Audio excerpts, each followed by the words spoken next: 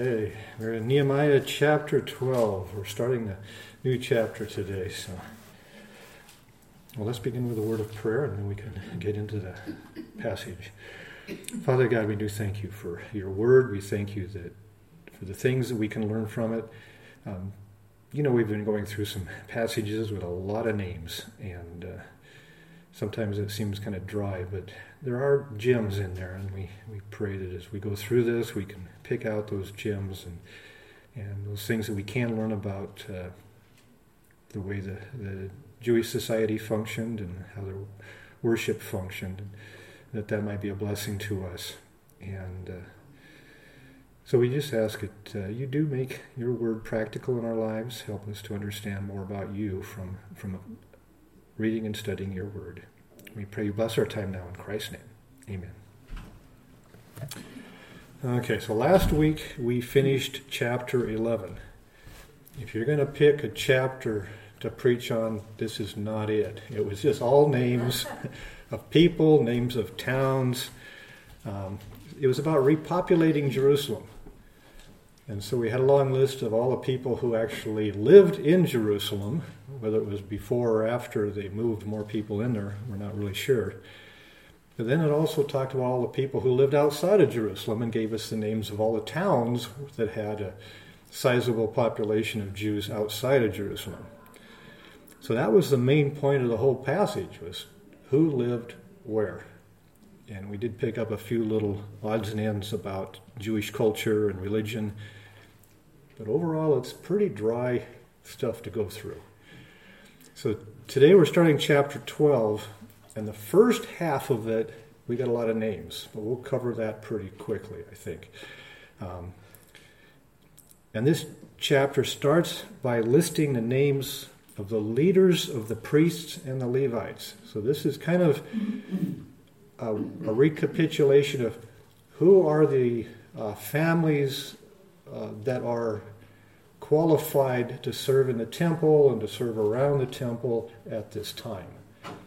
And that was something that was always very clear or very important to the Jews to make sure that the people were qualified. Now in this passage it's kind of interesting because they'll talk about the priests and then talk about the Levites and then talk about the priests and then go back to the Levites. And I decided it would make more sense let's just talk about the priests first. So we'll skip around a little bit. And then we'll talk about the Levites second.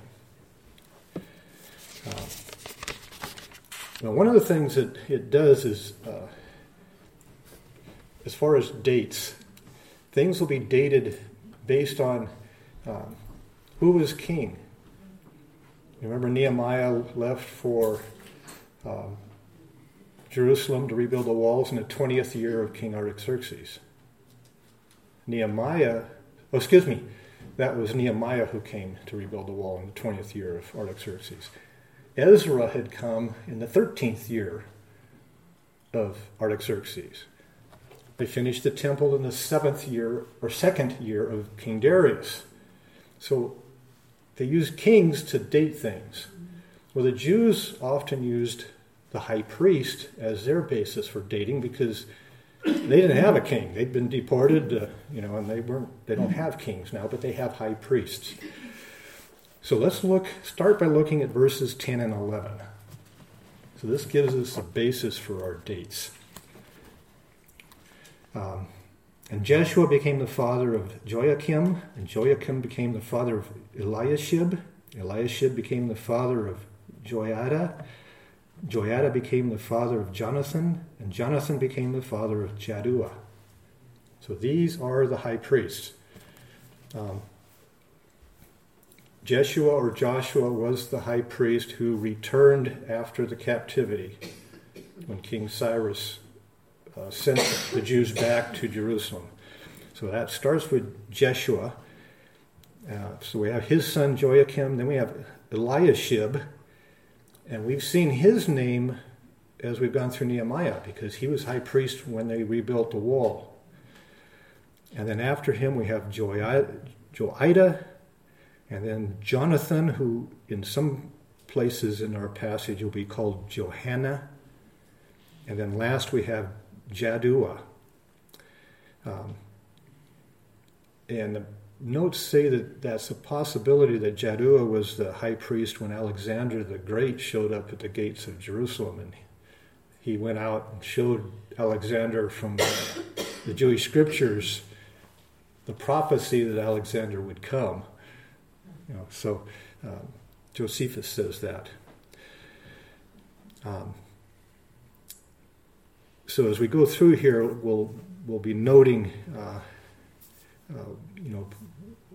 when this list was current, who was high priest when this list was made, and things like that. Now, some of these last few names, they come after the time of Ezra and Nehemiah. So the commentaries say, well, the list was updated and added to by later scribes. Ezra is commonly assumed to be the one who wrote not just Ezra and Nehemiah, but also 1st and 2nd Chronicles. But we do have places all throughout Scripture where there's notes and things added later. Even in the books of Moses, there's some things that Moses wouldn't have known about, or more modern names where scribes would go in and change names to bring it more up to date. Okay, so those are our priests, and that'll kind of give us an order of who's doing what when. So let's start by looking at the priests. Chapter 12, first part of verse 1. Says, now these are the priests and the Levites who came up with Zerubbabel, the son of Shealtiel, and Jeshua. Okay, so at the time of Jeshua, so this is the return from captivity. Zerubbabel is the governor at the time. Jeshua is the high priest.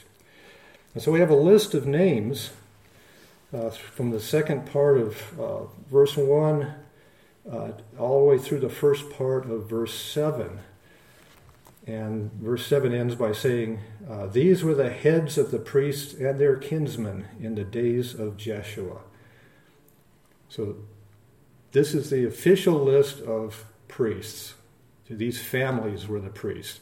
There's 22 names here in this list. So that's when they came back from captivity. Now, let's drop down to verse 12. So it says, now in the days of Joachim. So Joachim is Jeshua's son. So this is the next generation. And it looks like Joachim actually may have still been alive at the time of Ezra and Nehemiah. So you have the return from captivity in 586 BC, or 538 BC.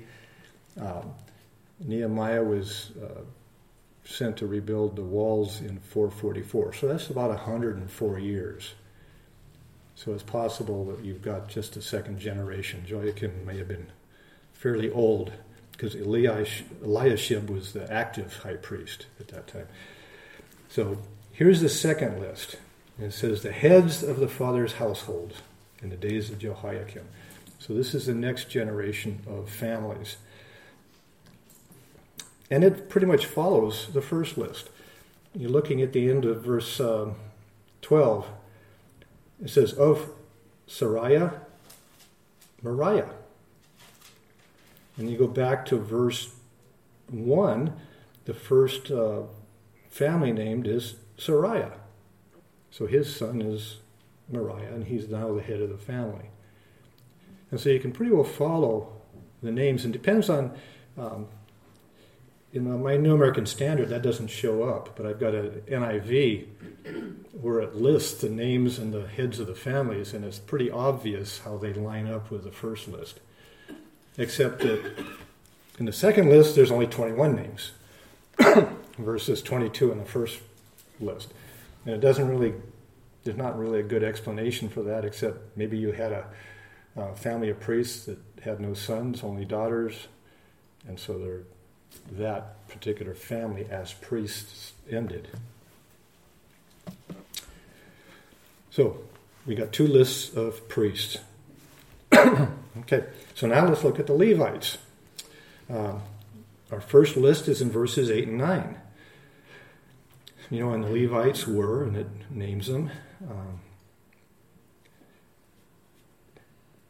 We have in verse 8, and Mattaniah, who was in charge of the songs of thanksgiving, he and his brothers, so that we've got the singers. And then in verse 9, also Bakbukiah and Uni, and their brothers who stood opposite them in their service divisions. So there's only 8 names here in this list compared to the 22 priests. But again, we've seen all along a lot more priests return than we had Levites returning to the land. Now, we've looked at these 2 verses before because it talks about the singers and 2 groups that stand opposite each other. And the commentaries call this antiphonal singing. Now, anti does not mean against. It means over or opposite to.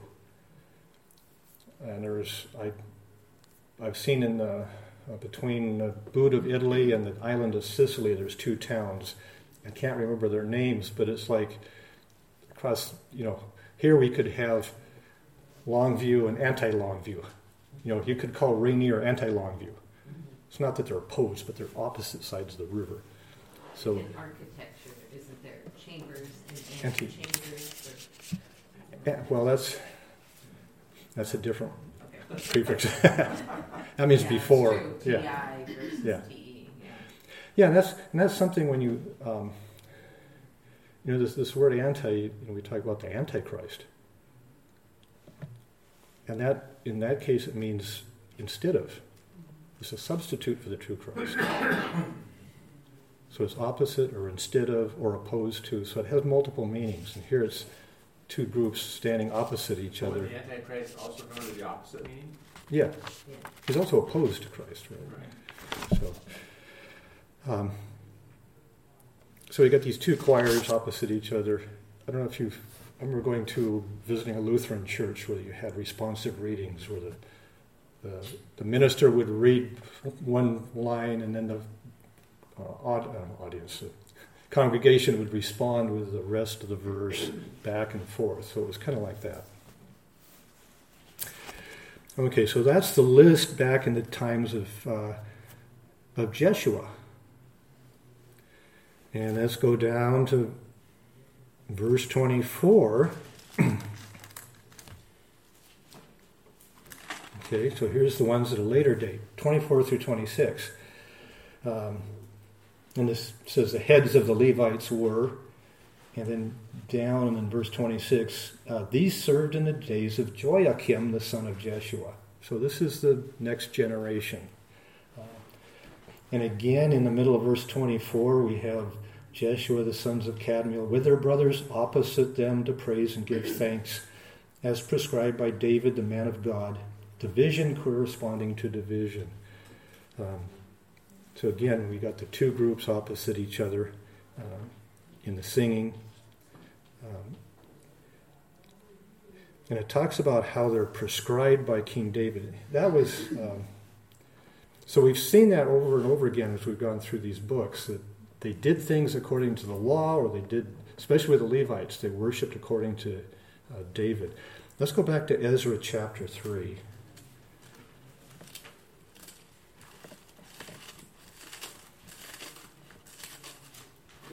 Ezra chapter 3, someone like to read verses 10 and 11 for us.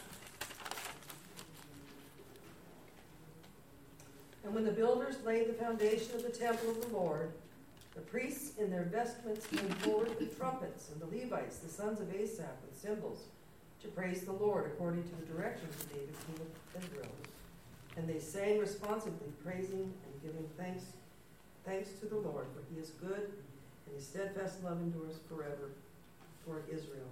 And all the people shouted with a great shout and praised the Lord, because the foundation of the house of the Lord was laid. Okay, so we have, again, according to the directions of King David of Israel. David was not allowed to build the temple, but he did everything he could except for that.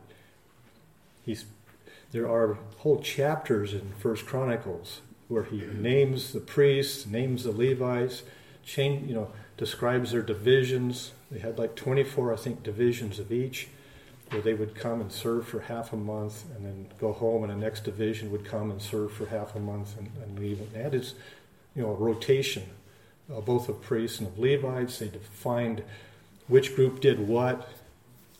So David had everything ready to go for the worship service, except for building the temple. And he collected all the material and did the design work. And so when he turned it over to Solomon, it was like, okay, all you got to do is put the pieces together and you're off, And so he did as much as possible. Now, in all that reading, though, there's no mention of antiphonal singing, of two groups singing back and forth for all the planning that David did. The passage that Marie just read, didn't it say something about response? Yeah, it did. Responsively? Yeah, and that was in Ezra. So they did the same thing there.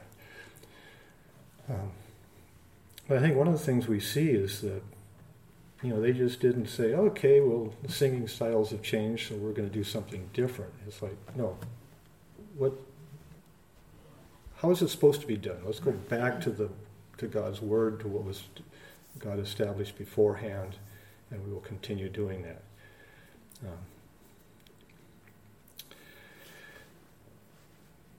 Now there is one place here to clarify in verse 25, because it talks about in 24 about the singing, and then verse 25 talks about Mattaniah and Bakbukai and Obadiah, Meshullam, Talmon, and Akub were gatekeepers, keeping watch at the storehouses of the gates.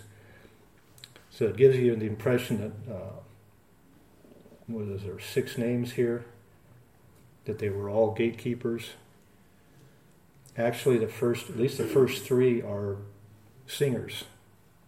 They belong to verse 24. And if you go back to all our lists back in chapter 11, it pretty well defines these people. And again, the last 2 names, Talmon and Akub, were listed as gatekeepers. Well, you can look back. Let's just turn a page back. Chapter 11, verse 19. And also the gatekeepers, Akub, Talmon, and their brethren. So we have the same 2 names for gatekeepers. So that just a little bit of a clarification on that verse.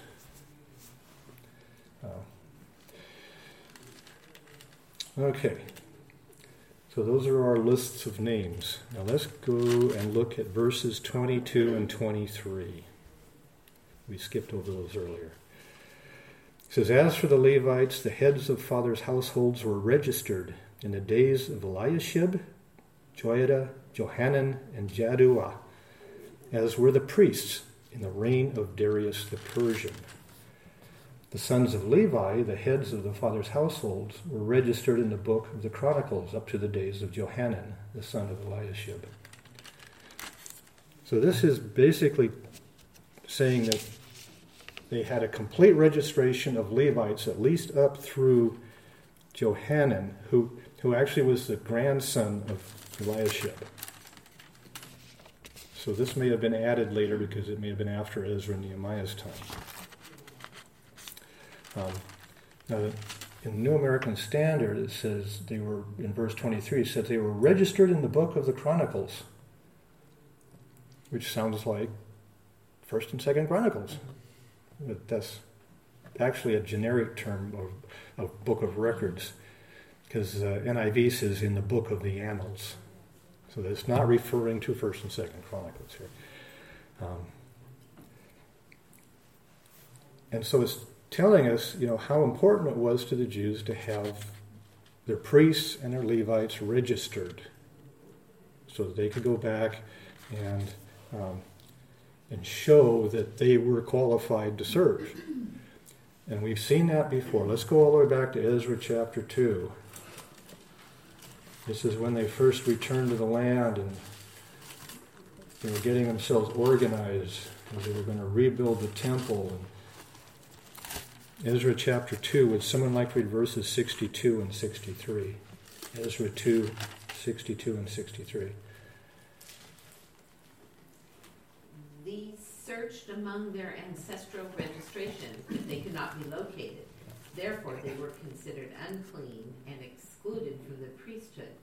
The governor said to them that they should not eat the most holy things until a priest stood up with Urim and Thummim. Okay, so these were the priests, or people who claimed to be priests, and they couldn't prove it in their records. It says they were considered unclean. Yeah. That's how serious it was. They were considered unclean. They were excluded from the priesthood. But again, they were going to ask God with the Urim and Thummim, are these people acceptable or not? We don't have the records. God, you're going to have to tell us because you know, and let us know whether they belong or not.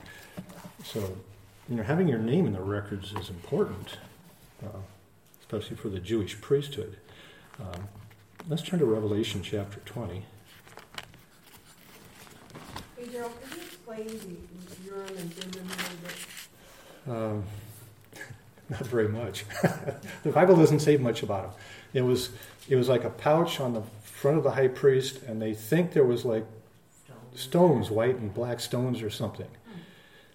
That they would. It was a little bit like drawing lots, yeah. Okay. So they weren't exactly sure how it worked, but if they had a question for God, the high priest would pull them out, either reach in and pull one out, and if it was white, it was yes, and if it was black, it was no, or something like that. Thank you. I was just curious. Yeah. Okay, Revelation chapter 20. Would someone like to read verse 15 for us?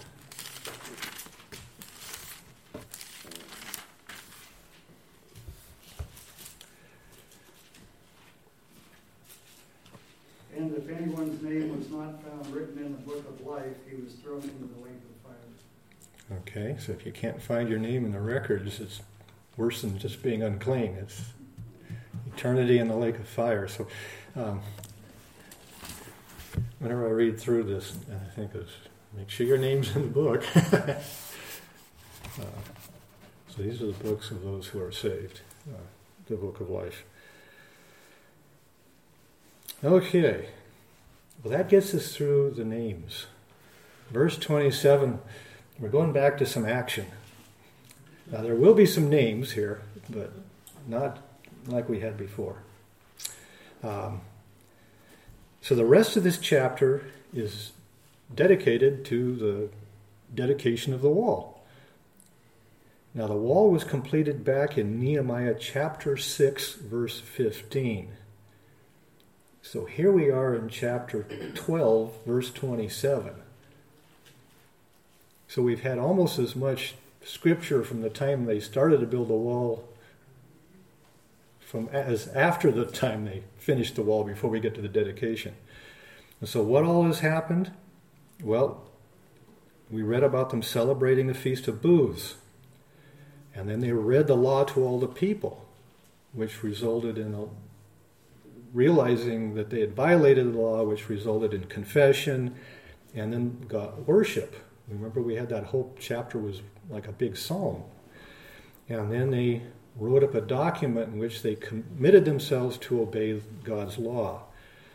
And then finally, we had the resettlement of Jerusalem. So those are all the things that the book has covered since the wall was completed. So this seems like an awful long break here. And so, one of the commentaries, they note that, often in Scripture, and especially with Ezra, he was not necessarily concerned about getting everything in exact order or sequence or timing, but he got everything recorded. So some of these things may be out of sequence that we've covered. On the other hand, if they could delay their dedication ceremonies until these other things were completed, then there was time. So reading verse 27. Now at the dedication of the wall of Jerusalem, they sought out the Levites from all their places to bring them to Jerusalem, so that they might celebrate the dedication with gladness, with hymns of thanksgiving, and with songs to the accompaniment of cymbals, harps, and lyres. So they start by going out and finding all the Levites from all the places they lived.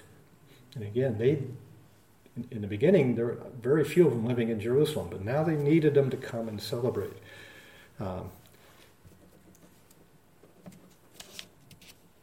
And so they're going to do that. They're going to come and they're going to celebrate and worship God. The Levites were the worship leaders. They were the singers. They were the musicians. We had to have them for all the music.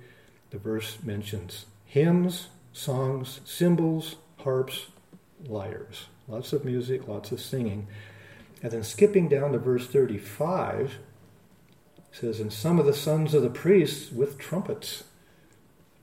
So the priests were there with the trumpets. And way back at the dedication of the foundation of the temple, in Ezra chapter 2 or Ezra chapter 3, we spent some time looking through the Old Testament. The priests were the ones who blew the trumpets. The Levites were not allowed to do that. It was a partition of duties under the law. So this was going to be a joyful, musical celebration of God's goodness and blessings.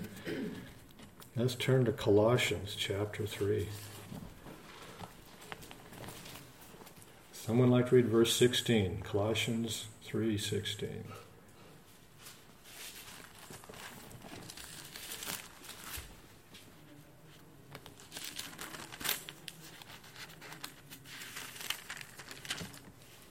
Let the word of Christ richly dwell within you, with all wisdom, teaching and admonishing one another, with psalms and hymns and spiritual songs, singing with thankfulness in your hearts to God.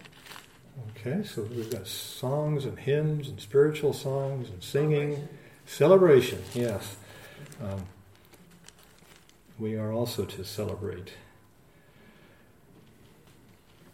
I was just looking to see if there's, because I think there's a parallel passage in Ephesians, but I can't remember how much it said about. You found it? Yeah, it's okay. 2:16. Ephesians 2:16. It was just. I don't know if it mentions all the music or not. I can't remember. I don't know. Skip that. It just, Okay. It says it doesn't have anything to do with singing. Okay. It was a cross-reference. Okay. Yeah, some cross-references are great, and some are, you wonder why they're there. Must have been a different part of the verse. Okay. Excuse me. Okay, going on to verses 28 and 29. It says, so the sons of the singers were assembled from the district around Jerusalem and from the village of the Netophathites, from Beth Gilgal and from their fields in Geba and Asmaveth, for the singers had built themselves villages around Jerusalem. So these two verses tell where they had to go to round up the Levites. They'd built villages outside of Jerusalem.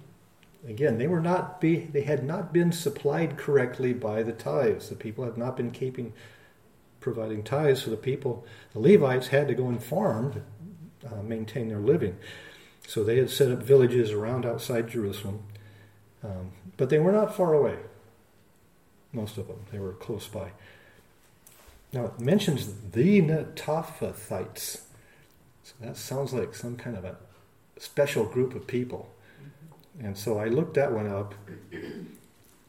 Near Bethlehem, there was a little town called Netopha. These are just the people that lived in the little town of Netopha near. Yeah, so there's nothing special about them. It's just arranged or written out differently. Instead of saying they were 10.5 feet tall or something. Yeah, they weren't. They're not the Nephilim. Right. Yeah, they weren't like giants or something. No. Commentaries mention that Beth Gilgal was near Jericho. Geba and Asmaveth were both north of Jerusalem in the region of Bethlehem. So they were close by. Okay, going on to verse 30. And the priests and the Levites purified themselves. They also purified the people, the gates, and the wall. So we had seen back in chapter 11, verse 1, it talked about Jerusalem is the holy city. That's one of the few places in the Old Testament where it's called that. But this is God's city. So they purified the wall. They dedicated the wall. But they had to purify it first because it was part of the holy city. Now, it doesn't tell us how this was done. How do you go about purifying the people? I thought, well, let's go back to Exodus chapter 19.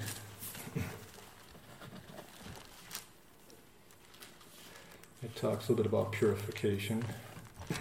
So fogging disinfectant machines is not out. Fogging. 19? Exodus chapter 19, yes. That's how I disinfect my water. All right. Someone like to read verses 10 and 15. Just those two verses. The Lord also said to Moses, "Go to the people and consecrate them today and tomorrow, and let them wash their garments." And then 15, he said to the people, "Be ready for the third day. Do not go near a woman." Okay, so this is when God's going to come down on Mount Sinai. He wanted the people sanctified. So the two things here, wash your clothes and no sexual relations. Let's go to Numbers chapter 19.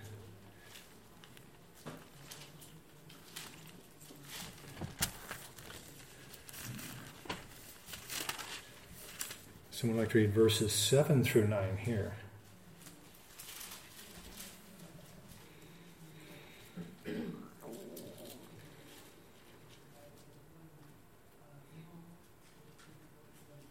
Then the priest shall wash his clothes and bathe his body in water, and afterward he may come into the camp. But the priest shall be unclean until evening. The one who burns the heifer shall wash his clothes in water and bathe his body in water, and shall be unclean until evening. And a man who is clean shall gather up the ashes of the heifer and deposit them outside the camp in a clean place. And they shall be kept for the water for impurity. For the congregation of the people of Israel, it is a sin offering. Okay, so New American Standard says it in verse 9, it is the purification from sin. So this is talking about the red heifer who was slaughtered outside the camp and burned, and the ashes were mixed with water. So we see two things. One is that the people who did this had to be purified because they were unclean. They had to come back into camp. And again, they washed their clothes, washed and bathed. And then finally, you've got the actual water of purification that would be sprinkled onto people to purify them. So here's different ways of purifying. You know, I don't think they had as much water available as we did, and bathing of the body may have been a rare occurrence. So it was done before you went in to a holy place. So this is how they were purified. Now the commentary also noted that, and reminded us, purification was also done with blood from the offerings.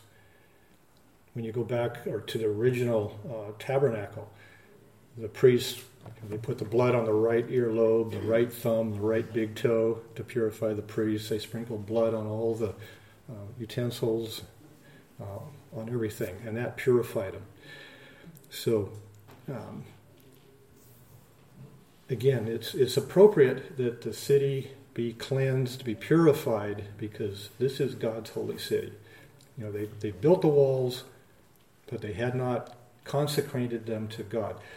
So this first part here, this looks like something that the priests would have done in a religious sense, because the dedication that we see that starts in the next verse is more of a civil, party. It's like, in our day and age, sometimes they'll open a new road, they'll have a ribbon cutting ceremony, and you'll have all the civic leaders there. And so that looks like what we have in the rest of this. But this first part, this verse here, is where the priests dedicate the walls to God in the same way that they dedicated the tabernacle and the temple to God.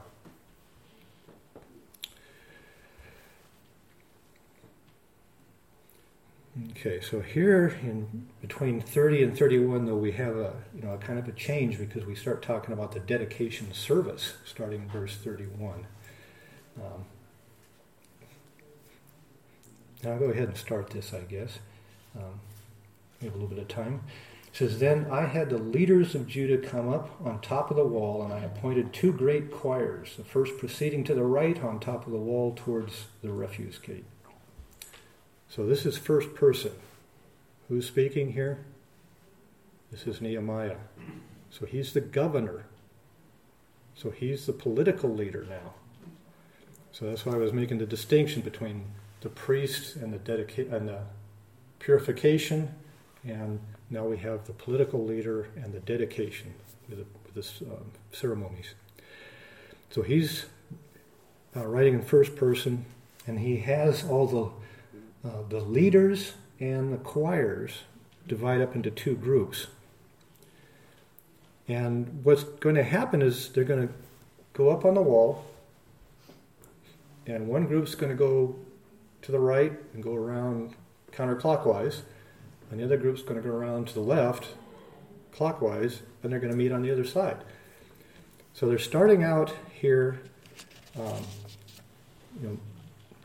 based on going right toward the refuse gate. Remember, Jerusalem was on top of a ridge, runs north-south, down to the very southern end was what was called the refuse gate or the dung gate. So they took all their garbage and threw it out at the lowest elevation below their water supply. So they were smart enough to do that. So if you see dung gate, refuse gate, they're the same gate. They're down at the very southern end of the city. So they've started out this first group, the one that goes to the right and goes counterclockwise. They have to travel a ways to get there. And they're probably starting at the valley gate, which is, if we go back to Nehemiah 2, when Nehemiah first came, remember he went out at night.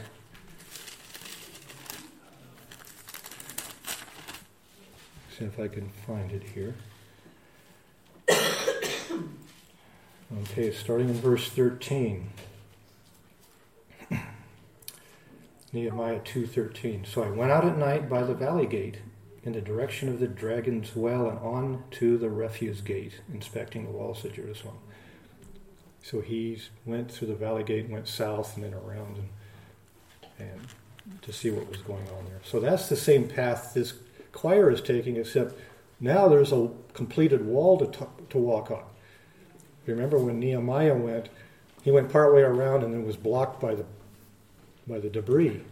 And he had been riding on a donkey, I think. He had to abandon the donkey because the donkey couldn't get through the debris pile. And now they've got a completed wall, so we'll see the choir go all the way around. So they're starting in the the southwest corner of Jerusalem. They're going to go opposite directions and meet up in the northeast corner near the temple. Okay. Well, we're out of time, so we're going to close here, and we'll pick up the dedication services in a couple weeks. Because I think Phil is going to have Sunday school class next week. So, Phil, you want to close in prayer for us there? Well, Heavenly Father, we thank you for this time together. We thank you for your word. And as we can delve into the Old Testament and see your faithfulness in bringing back the city and priests and the worship that glorifies you, we thank you that we can see how you provided in such a great way to bring back the city. Father, we know that there's even greater promises of the future time that we can look forward to a new Jerusalem, Father, just because you are the one that carries out your promises. Father, we just thank you for this time in your word again this morning as we now look forward to our worship together. We commit that time to you as well. In Jesus' name, amen.